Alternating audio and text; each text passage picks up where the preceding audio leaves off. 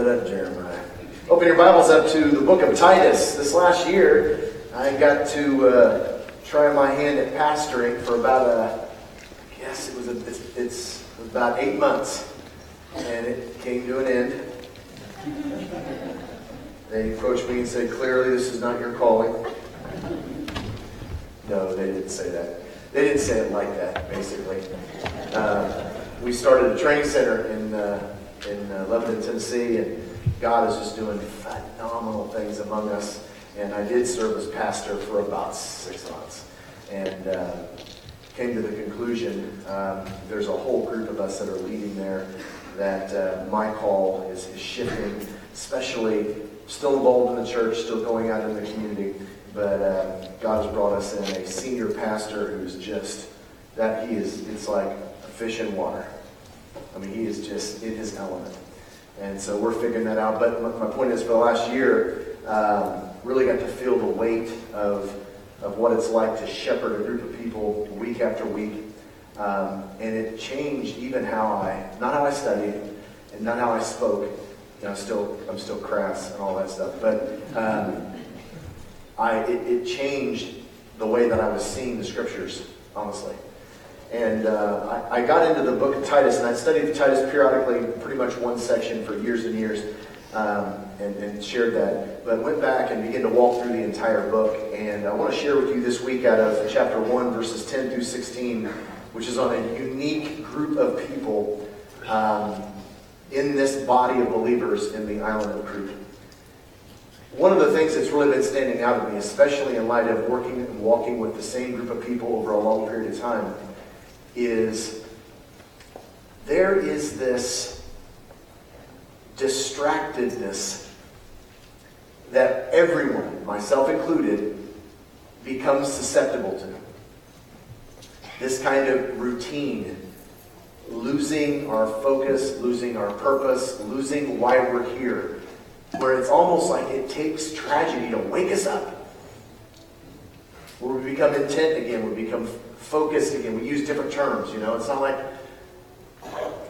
I've been out, well, I gotta stop robbing banks. We gotta get my life right. I'm not gonna cheat on my wife anymore. We don't get like that. We get like verses 10 through 16. And it's deadly. I thought initially studying this was going to be like one of those scolding sessions. Churches love that. But this is the kind of thing, it's not a scolding thing. It's you got two options, and looking at verses 10 through 16, you would say to yourself, why would you ever want that? And it's interesting, not only the people that are Christians, but non-Christians would look at that and say, I don't want that. There's a whole nother reality God has called us to. And I want to walk you through that this week. And so we're going to just take it slow, probably one verse at a time. It's going to be awesome. We won't be here very long. No, seriously, I've been getting it down to about 40 minutes, so it's going to be great. I want to introduce you a little bit to Titus. You probably already know about this, but just a really quick, small thing. This letter was written by Paul to after his fourth missionary journey. Paul would travel around and have these phenomenal kind of impacts in communities.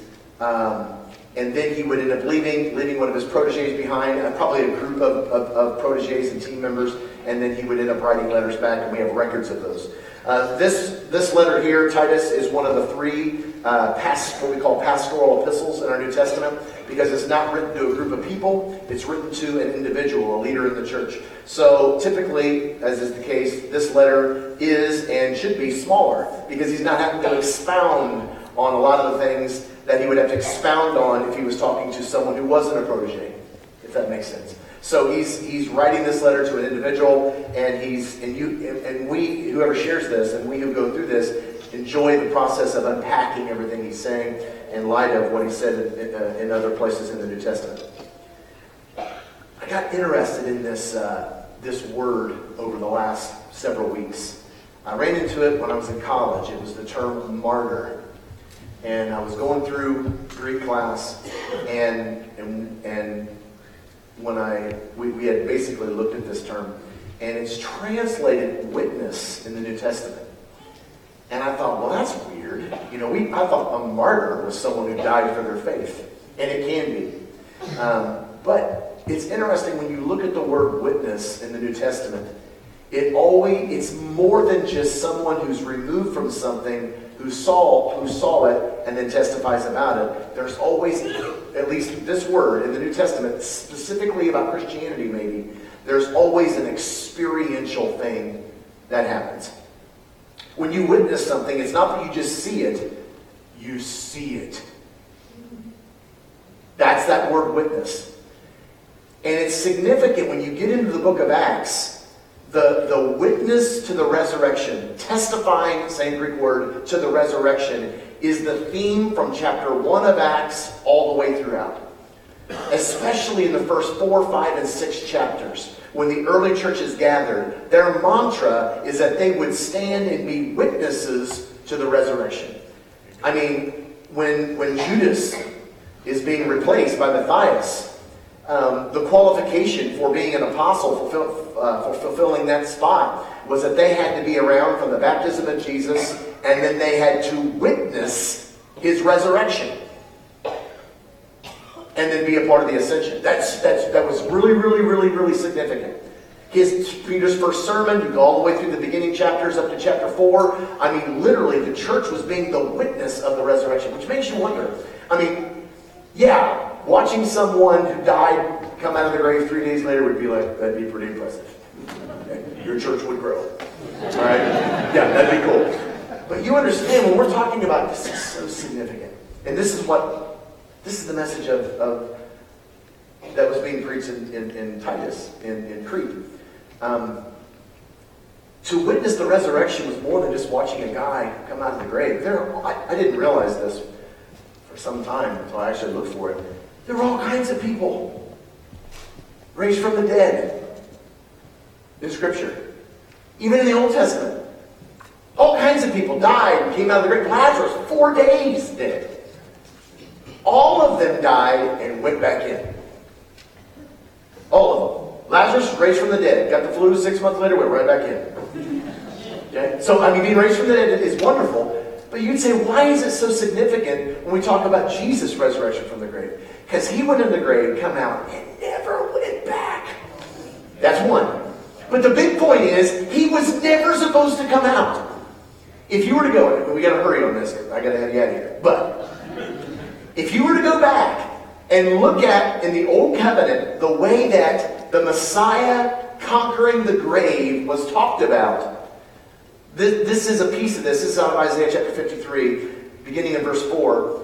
In talking about Jesus dying, his death was absolutely significant. He was hung on a cross. To be hung on a cross, and this was pronounced several times in the Old Testament, God comes to the people of Israel and says, listen, if you ever die, make sure it's not on a tree. If you're parachuting and you got cliff or forest, cliff. Every time. Because anybody who dies on a tree is cursed. Flat out. In fact, you're under the impression, accidental or no. You ever die on a tree, you're cursed. I am cursing you. There is no redemption. There's no blessing. That's big. Old Testament, all over the place. Jesus died on a tree. All throughout his ministry, the leaders of Israel, I mean, they were calling him a fraud. They were saying he was unrighteous. There's a reason why they had him crucified. Put that together. There's a reason. I mean, it wasn't like just beheading. It wasn't like stabbing. It was delicate. He had to not only die, he had to die cursed. Right. And all that had to take place. So when he died on the tree, it was devastating. Because even the disciples said, he's cursed. Because it's the law. I mean, it's factual. You can look up the passage and read it. He died on the cross. Everybody was devastated. No matter how great he was, he died on a tree. Listen to what Isaiah says. Surely, this is so good. Listen to this. Surely he took up our infirmities and carried our sorrows. Yet we considered him stricken by God, smitten by him and afflicted. See, on the cross, Jesus was cursed. On the cross, Jesus sucked all of who we are, have ever been, and ever will be into himself and paid the penalty of that on an eternal level. And when we looked at him, he was cursed. Jesus wasn't, this is getting out of hand, isn't it? Jesus wasn't a good man dying for our sins. Jesus was the perfect man who became us on the cross. The sewage of society. That's right. Seriously, when you look at him on the cross, he became the predator. Took that out. When God saw him, that's what he saw. That's what he did for you. That's what he was on the cross. He goes on, he says, he was pierced for our transgression. He was crushed for our iniquities. The punishment that brought us peace was on him. By his wounds we're healed. We all like sheep have gone astray. Each of us turned to our own way. The Lord laid on him our iniquity. Right. That word laid, you should do a study on it. You go down a few more verses, we'll skip. In verse 10 it says, and he goes this long, several verses on what it was going on the cross and the theology behind it. It says in verse 10, yet it was the Lord's will to crush him and cause him to suffer. See, when you look on the cross, that is, hey, everybody who's hung on a tree, that's what, and he received the full penalty of that. Now, so when Jesus died and went into the grave, that's like really bad. Dying on a cross, being cursed, going into the grave. This wasn't train wreck. This wasn't cut your head off. He died cursed. So when he came out of the grave, people were like, dude, what are you doing here? They'd seen other people who raised from the dead. See, this wasn't Lazarus. Dude, he's back. Yes, right on. Friday, we're going to get together. This isn't that kind of raised from the dead. This is, you were cursed. I mean, I can show you the passage. What are you doing here? To witness the resurrection means if he can do that for him, he can do that for me. That's what in the name of Jesus means for the early church. That in him, I don't have to be the way that I used to be. I want that for you. I want that for everybody. You can go to church and not have that. And when you see a person that has him like that, they look totally different than everybody else. They walk different. They talk different. They live different. They struggle different. They're different. We could probably give an altar call right now. But there's no way I'm doing that right now. But I'll hurry. I want to get to a piece of this, and we want to look at this first verse in verse 10. Paul comes into the islands of Crete and is a witness to the resurrection. And if you want to know, probably, we don't have a record of it, but if you want to know what happened in Crete, go look at what happened every time Paul went into a community and started talking about Jesus. I'm talking wrecking the joint. And I don't think that was an exclusive, unique thing in the past. I think that's supposed to be happening in our world. In your workplace, in your high schools, in your Walmarts. It happened, and a body was born. Now, Paul left Titus behind. He says, if you were to look at verse 5, the reason I left you in Crete was that you might straighten out what was left unfinished. Then he transitions into the first thing that he was to do, which was to appoint elders. And the whole focus of an elder, because there are 6 groups in the church. There are elders, there are older men, older women, younger women, and indentured servants. Kind of like our modern day factory workers, our modern day electricians, which maybe we'll get to that this week, but I doubt it. But the elders is a really unique group. He not only gives them content, which is in verses 5 through 9, but there's a specific role for the elder. They are the shepherds. They're the guards of the doors. They're the ones that protect the body. They're overseers. They're the ones that if you're going to get to my flock, you got to go through me. That's who the elders are. And there's a group of people that Paul gives in verses 10 through 16, which he titles, and I've always titled in this, for there are many rebellious people. So there's a group of people that they're specifically elders are to guard the body against. This is hysterical. In our day and time, Texas. There ain't many places like Texas. I mean, there's Tennessee, but Texas is on a whole nother level. I mean, we've got old ladies carrying guns in Tennessee. Yeah. You got old ladies carrying multiple guns. You've got, I mean, hey, I was at a church here not too long ago, and they had an AR-15 in the church on Sunday morning. I'm like, you guys are like awesome. It's like the best of both worlds. I mean, it's just incredible. We're seeing this around the country. Obviously, it's more pronounced in certain places. Texas, Tennessee, those kind of places, Arkansas. But there's danger. There's this fear, probably, this precaution that's being taken place to guard us against that world. I was in Garnett, Kansas, and they have the third Saturday of every month, they have training for their staff, and they have a whole team of guards, and they're guarding the church and protecting. And then, our children's ministry, that is like, once you turn your kid in, if you lose your pass, you never get your kid back, ever. Seriously, it goes to the government. I don't know if you know that or not. So, we are so protective, aren't we, of what's going on from our communities, from predators. The wackos that are in our society. Do you watch Forensic Files? It'll scare you to death. And now there's like 5 versions of that show. I don't get anything done. But we live in such a world, and in our world, and we see this in the church, there's so many things we're protecting against.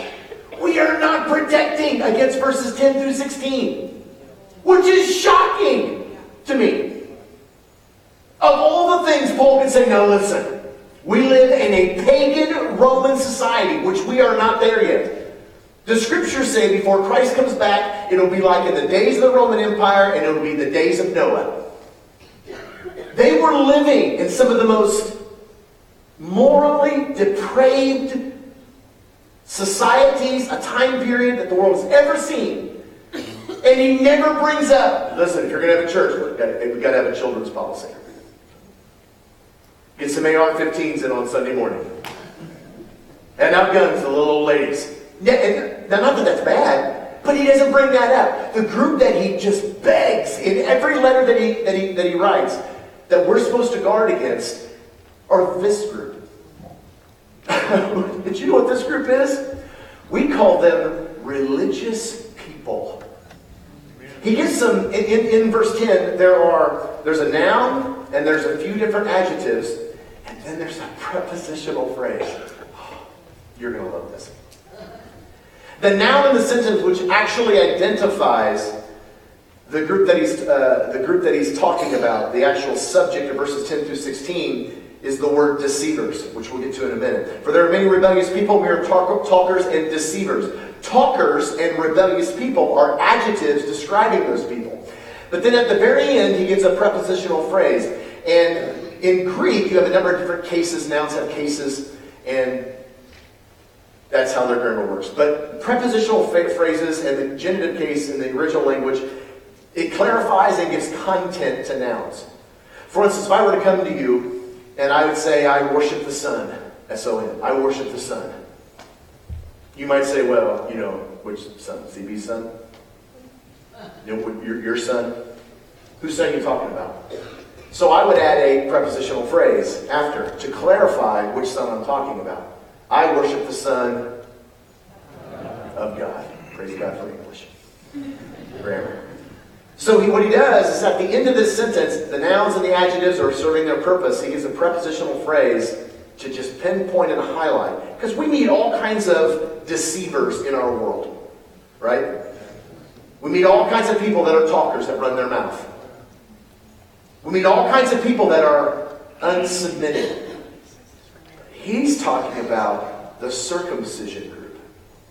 And if we had time, you could go back into Acts chapter 2, and when Peter stands up to preach, there's a whole group of Jews that are listed from all the areas who were hearing the message in their own tongue. Cretans is actually mentioned back in those chapters.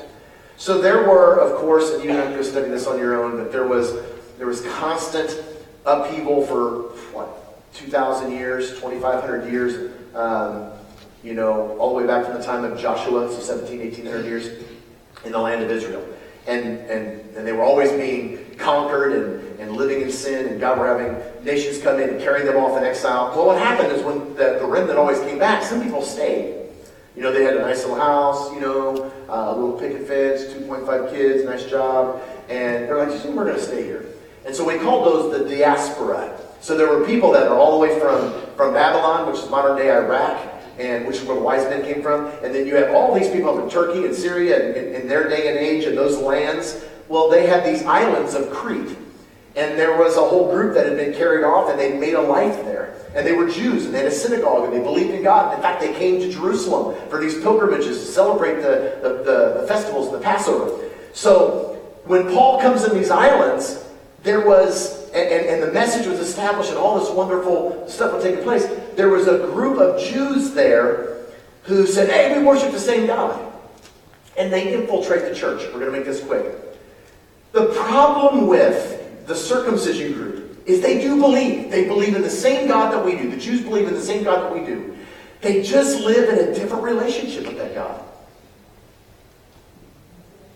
They believe the same God. Same God. Different relationship. In an Old Covenant hour, for 4,000 time period, okay? Literary is about 1,800, 2,000 years. 4,000 year time period, God related to mankind in this kind of a relationship. This is new. This is my 2019 hand gestures. Brand new off the press. You're going to love it. Okay? He lived in this kind of relationship. You're like, well, what's this kind of relationship? God is holy, man is unholy. That's how it was in the Old Testament. God is righteous, man is unrighteous. It's not like God is holy and God is righteous because he knows what holy is, or that he knows what is right and always does it. He is righteous. It's like his mistakes are awesome. Like he misses the nail and hits the thing and it looks like that's how it's supposed to be. Seriously, his aroma. He is the standard. How he is, his knee-jerk reactions spew righteousness and holiness. It's who he is. In an Old Covenant hour, because of Adam and Eve's sin, man was unholy, unrighteous. The best of them was still unrighteous. Jesus gives this awesome illustration with John the Baptist. He comes up, he's gonna, I think he's been killed at this point, and they're talking about him, and Jesus says, "Do you guys know who he is?" And of course, a couple of them were John the Baptist's disciples. Jesus says, "Of those who've come out of a woman," which is pretty much everyone, he said, "There's not been one greater than John the Baptist." Think about that. Of the human race, top dog. That's impressive. Seriously, that's impressive. But he says, the least in the kingdom of heaven, new covenant relationship, greater than him. Right. The least in the kingdom of heaven. What's the kingdom of heaven? Not this, but this. Because at the time of Christ, for an entire Old Testament time period, which we'll return to in a second, God was preparing them not for this kind of a relationship, but this kind of a relationship. Where God invites us. I'm still working this out. God invites us up into intimacy with him. And I don't walk with a God who's out there looking at me. I walk with a God who resides within my body. Now this is difficult because they're dealing with the same things that you and I are dealing with. There's people that slip into the body with this kind of relationship who call it Christian. And it is not. In our town, Nashville, and we do. I mean, we drive Gators, and we drive vehicles that really aren't vehicles. Lawnmowers, and everybody looks like me. It's crazy. It is scary religious. We had big controversy in the last 6 months over the Ten Commandments being threatened and want to tear them down. And I was people were like, "What, do you want to come pick it?" I'm like, "I'm for it." This may not go well. I'm not against the Ten Commandments. It just doesn't apply to you and I. as Christians. And people go out of their minds when you talk like that. The Ten Commandments were an old covenant moral structure for the people of God that had paired with it a ceremonial law and a ceremonial structure. As a Christian, you do not live according to the Ten Commandments, which immediately brings up the question, oh, so I can murder? Yes. No, you cannot. The law was never given to make you righteous. That's right. The law was given by God to show the people, you are not like me. You are not holy. You are just not right. The law was given to reveal sin. It was not given to produce holiness. It was given to teach us about where God is taking us. And we already know this. I use these illustrations, which my illustrations are awesome most of the time. Because they're just hysterical. I think. I use this illustration of adultery. And you can Google this, by the way. In the Old Covenant, the law said, don't commit adultery. So, I can't cheat on my wife. And I'm not going to. But she can't live forever. And I'm just keeping my eye out, keeping my options open. I'm not going to cheat on her. Hey, I'm obeying the law. But she's got someone else on her. There's no doubt about that. Okay? And there's a girl down the street from us. She's quite a bit younger. Probably a little less drama. But I'm not going to cheat on her. Hey. When she dies. Now you would look at that. Is this being taped? Really? This better be put in context, by the way, on your site. Now it's a podcast. This is great. People hear that and go, "That's not right." You're right. It's not right because you've been exposed to a different standard of righteousness. But it was right here. God could not solve the lust problem in the Old Covenant. Why? Because his people were unholy. So he said, don't commit adultery. I won't. Which is why in the New Covenant, in the Sermon on the Mount, Jesus says, you've heard it said. But I say to you, you heard it said, don't commit adultery. Don't even lust. That's right. Lust is impossible here. It's impossible. Because he's moved inside of my body and I feel different and I think different. You need another one. Murder. Do not murder. And I'm not going to. I got this lady who lives next door to me. Oh, she would die. I mean, she just... Seriously, she's a handful. She's got these dogs and her kids, which are worse. And I'm not going to kill her, though. And I've struggled, but I'm not going to kill her. I'm not. But I see her leave in the morning, and I think, oh, I hope you die today. In fact, Brenda called me last night when I got here. She was, there's a big accident down by our house. I was like, oh, let it be her. But I'm not going to kill her. Now you look at that and say, that doesn't sound right. It is here. But it wasn't here. Amen. You see the difference? See, you have an old covenant outside relationship with God that cannot fix the inside of me. The new covenant relationship with God, you don't just do different things. Oh, fine, I'll go to church, can't cheat on my wife, won't look at this, won't do that. And you're consistently, anyone who's ever lived in a habitual sin kind of relationship with God, you are fighting a losing battle with what you really want to do. If you just be honest with yourself. You like it. That's why you do it. And you feel guilty and I want to go to heaven and hell, that would suck. So I'm going to try to live right. I'm not going to do that stuff anymore. That's when I grew up with a grandma who loved Jesus.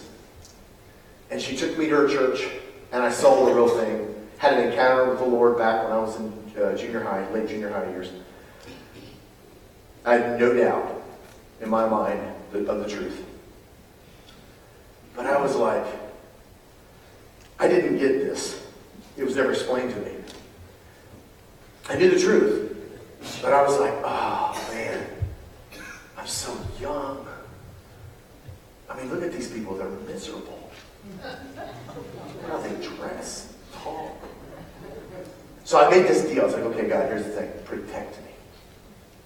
I'm going to go out into the world, prodigal son stuff. I read that. I'm going to live, I'm going to have fun for a while. And then when I get old, 50, and my life's over anyway.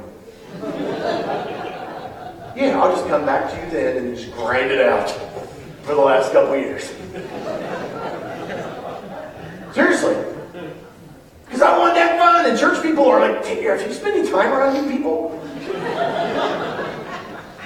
Religious people, but they weren't all religious, but I had this broken understanding because I had this, it wasn't like, I liked those things. And it wasn't until I had to go through this experience, I just didn't believe in trust, that those things produce death and pain and hurt and destruction.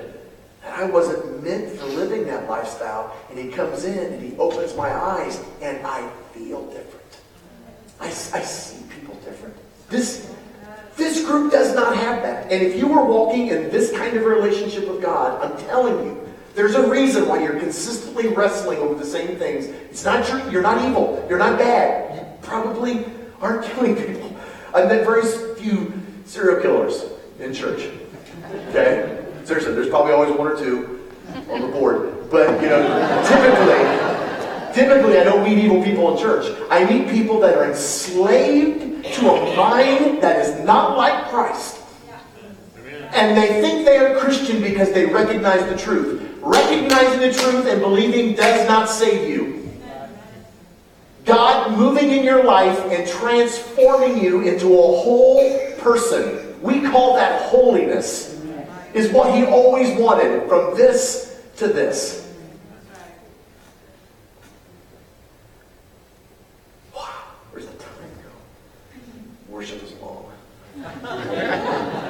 Let me give you a couple things really quickly. At the heart, this is so good. When you look at, in the passage, you've got the circumcision group, which is the prepositional phrase that describes this group. The group that's actually the noun, person, place, thing, or idea in the sentence, is the word deceivers. It's a compound Greek word made up of diaphragm, the lung thing, diaphragm, and deception. You say, why? That's weird. I thought that's weird, diaphragm. In their culture, Jewish culture, we have similar in English culture. In Jewish culture, there were places that they kind of used to talk about that wasn't literal, where God moved and acted and worked in a person's life. In our culture, it's our God comes and lives in my heart. Now, we're not talking about that muscle that beats. It's the heart. You need to have a heart change. He's got a hardened heart. Oh, that dude's heartless. We use that kind of terminology. We're not talking about the muscle. We're talking about the place where goodness, morality, if you're a Christian, where God dwells in your heart. For them, it was the diaphragm. We should bring that back. I like that better. Ooh, he's got a terrible diaphragm. Yeah, that's a side point. But for them, it was the diaphragm. The diaphragm was the seat of activity where God moved and worked in a person's life. It's a combination of that and deception. At the seat of a religious person's spiritual life sits deception. They're just deceived. You know what deceit means? There's several different roots to this, if you really go back to the word. It has to do with an inadequacy of the mind. It can be led astray. He's never deceived. They are. He's never off. The best that we can do how can we run with horses? You should go back and read what God says to Job. You should go back and read some of the conversations that God has with his people. You cannot think like me. Even your best doesn't measure up. Why? Because it's not me. So the root problem of the religious person is the religious person. You're relying on flesh and not him. You're relying on good intentions, not him. There's no way I can be the parent God wants me to be outside of him. Why? Because I'm not him. There's no way I can be the neighbor that God wants me to be outside of him. Why? Because I'm not him. There's no way I can be the husband, the wife that God wants me to be. Why? Because I'm just not him. At the seat of their entire life, of all spiritual activity, there's this deception. There's this absence of him, which leaves us to our own devices and our own thought patterns. And we're constantly just... Trace that out in your life. He goes on, talks about talkers. The word talkers is really interesting. If you go back in the original language, it should be translated talkers. It's a combination of two Greek words, the word lego and vanity. Two Greek words for speaking in the original language, laleo and lego. Laleo is casual talk. And I love it when that word is used, especially in spiritual conversations, or in spiritual context, because they're trying to say that God even affects the way you talk when you're not thinking about it. You don't have to watch your tongue. He's just so involved. That's laleo. But this word, talkers, it's lego vanity. Which lego, all the places in the New Testament where Jesus is teaching, and it said, verily, verily, he saith unto them. The word saith or said is the word lego. It has to do with specific, intentional, thought behind it. There's reason. I'm trying to communicate something. It's a teaching term. Which means the religious people, in their best theological sit down and explain about God, it's vain. This does not work. Well, make them go to church on Sunday. Oh, well, they just need to know that they're wrong. No, they don't. They don't even know they're wrong. As if you knew you're wrong, you wouldn't do that anymore. Well, you need to get your life right. You can't get your life right. You can't quit lying. You can't quit lusting. You're never going to manage money well. Your marriage is not just going to miraculously get better. I wish I could see you. This is not going to get better. There's a single factor. There's a catalyst in your life that brings change. And there's only one available. His name is Jesus. Amen. Seriously. Not punchline church Jesus, but the God who moves inside of your body makes you different. I'm going to be cramming that down your kids' throats this week in a very politically correct association. There's one thing only. It's the person. Josh just led us in that worship this month. That's all we sang about was the person. That's not who they talk about. They talk about rules and structure and theology and philosophy. They're unsubmitting. Come for us, Josh, will you? They're unsubmitting. What does that mean? You're never going to be able to control your temper outside of, well, we all just need to come into agreement. Seriously, go to your reunions. Yeah, that's why you dread going to them. It's never going to happen outside of this. Take any church structure where Jesus is not the source of everything that happens. You're going to have split. You're going to have controversy. You're going to have drama. No one's going to be on the same page. There's going to be infighting. There's going to be... Paul says, when he writes, of all the things he could caution them from, to the drug use, which was legal in their day and age, to the pagan worship. It's so interesting. When you get closer to Jerusalem, all the stuff that they churn over is the eating food sacrificed to idols and all the religious, I'd move as far up from there as I possibly could. I've struggled over the last few years with church because it's just filled with church people. Not you guys, obviously. I love you guys. I'm talking about all those other churches in the world. I'm a lot like Clint. My parish, I tried to pastor it, and I love it, and I love people, and I got a pastor's heart. That's where I'm called. My pastor's Walmart. My pastor's Walmart. My pulpit's the towel aisle. I just hang out there.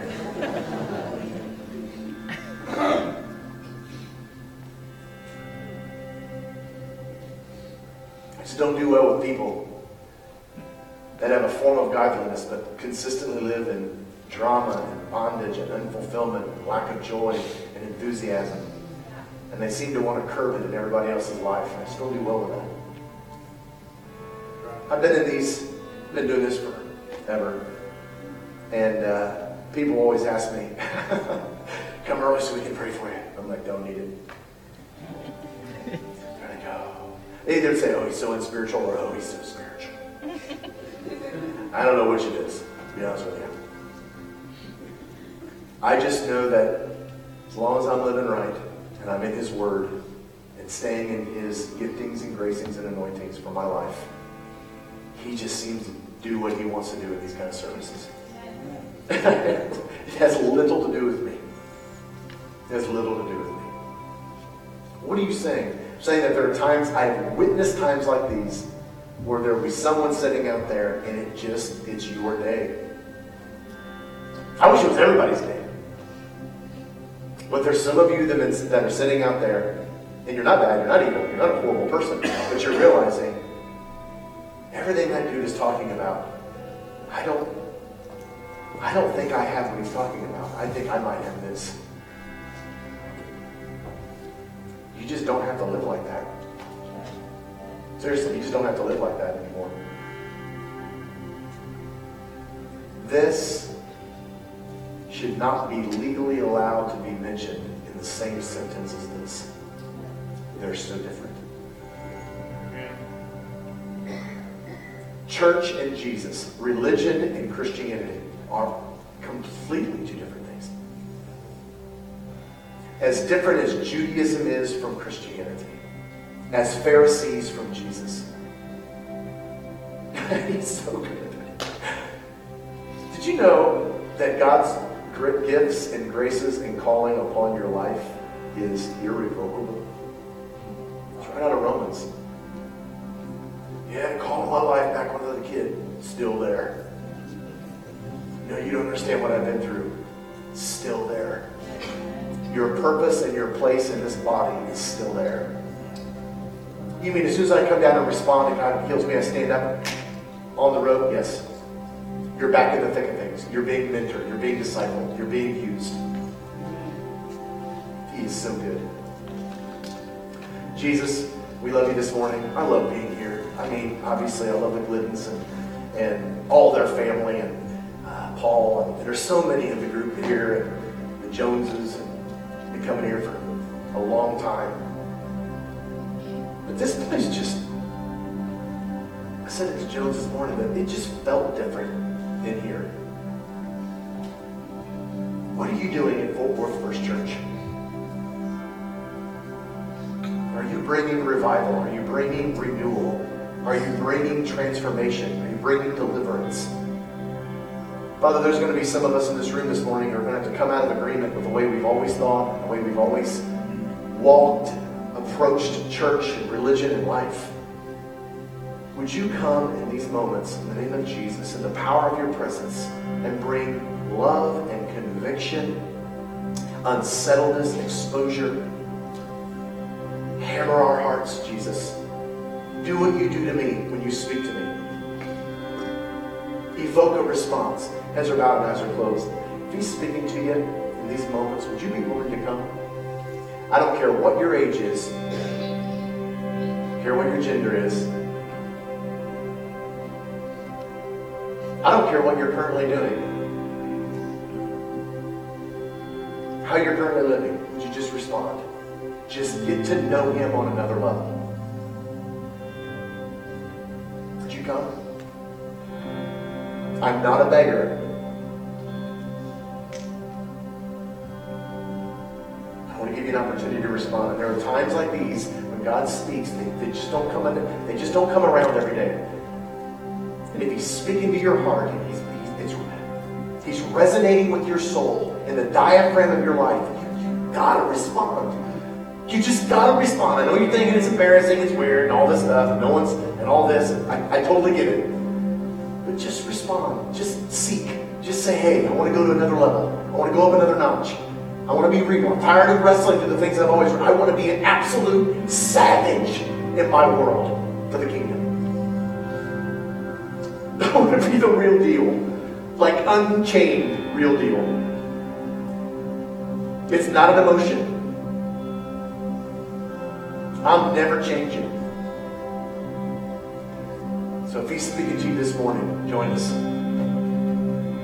And there's got to be more than one, right? Would you come? Jesus, we want to sing to you. We want to meditate on you. And I do. To think that you would leave